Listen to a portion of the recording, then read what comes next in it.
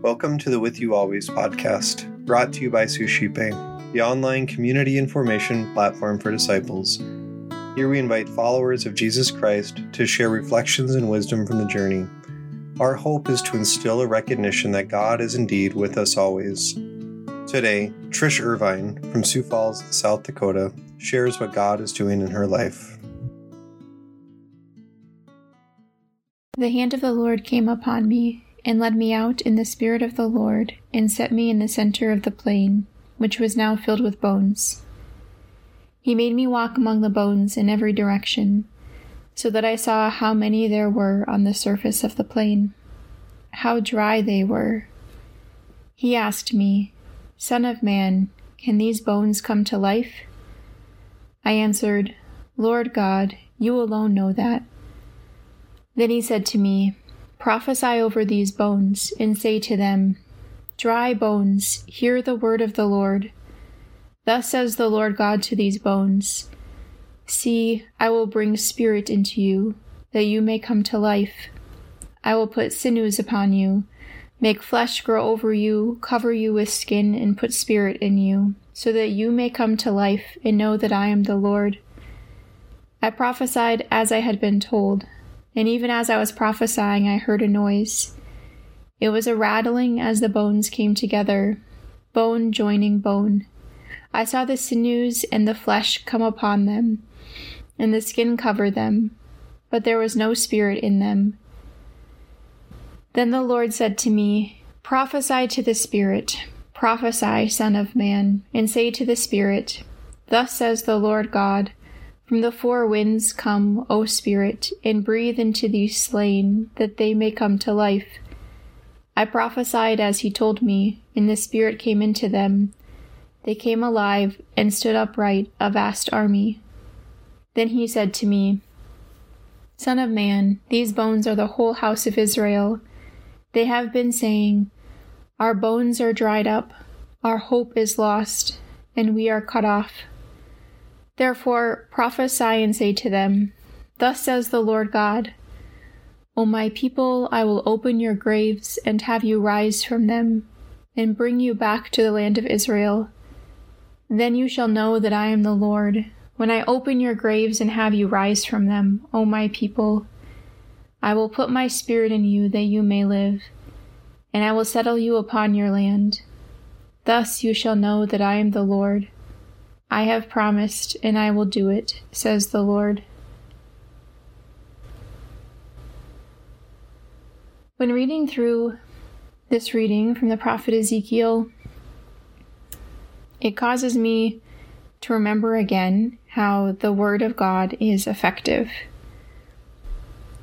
That he desires Ezekiel to proclaim his words over these dry bones, and that these dry bones will come to life and then have a spirit placed within them. At the very end it says, "I have promised and I will do it, says the Lord."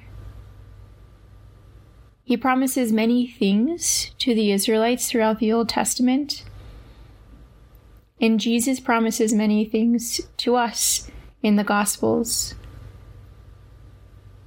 We're offered this hope and this life and this chance to be made new again, to have the Lord's Spirit placed within us, to shake off the dryness, and to be filled with life, with freshness, with vitality, and to choose to follow him again. But this reality that the Word of God is effective and is living is necessary for us. It's necessary for us to remember how we need to turn to the Lord, we need to rest in him, and that his words aren't just good to ponder, but they're nourishment, they're life-giving. The other day I was sitting down for prayer, and I was frustrated about a couple of things, but mostly I was just coming to the Lord in prayer. And there was something beautiful about just having this time to rest in the Lord and to consider his promise to be with me his desire to remain with me, to be present to me. And it wasn't something that was just a promise, it was something that was actually giving me life as I experienced the reality of sitting with the Lord, being with him, trusting in him. So I just want to invite you to consider, what are the dry places in your life that the Lord wants to pour newness into? How does he desire to make his word effective and dwell within us? Let us pray. Lord, we ask that you would pour out your Spirit upon us in a new way today, that anything that is dry or lacking in life would be renewed. Amen.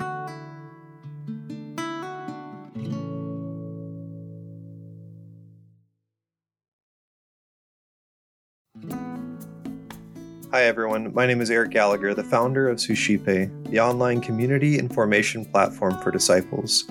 I wanted to take a moment to thank you for listening and also to encourage you to check out our online community at suscipe.co. That's suscipe.co. At suscipe.co, we're constantly offering free book studies, self-guided mini retreats, opportunities for family fun, prayer, and more. If you're interested in engaging with a community of individuals who are desiring to grow deeper in their spiritual lives, check out suscipe.co and get involved today.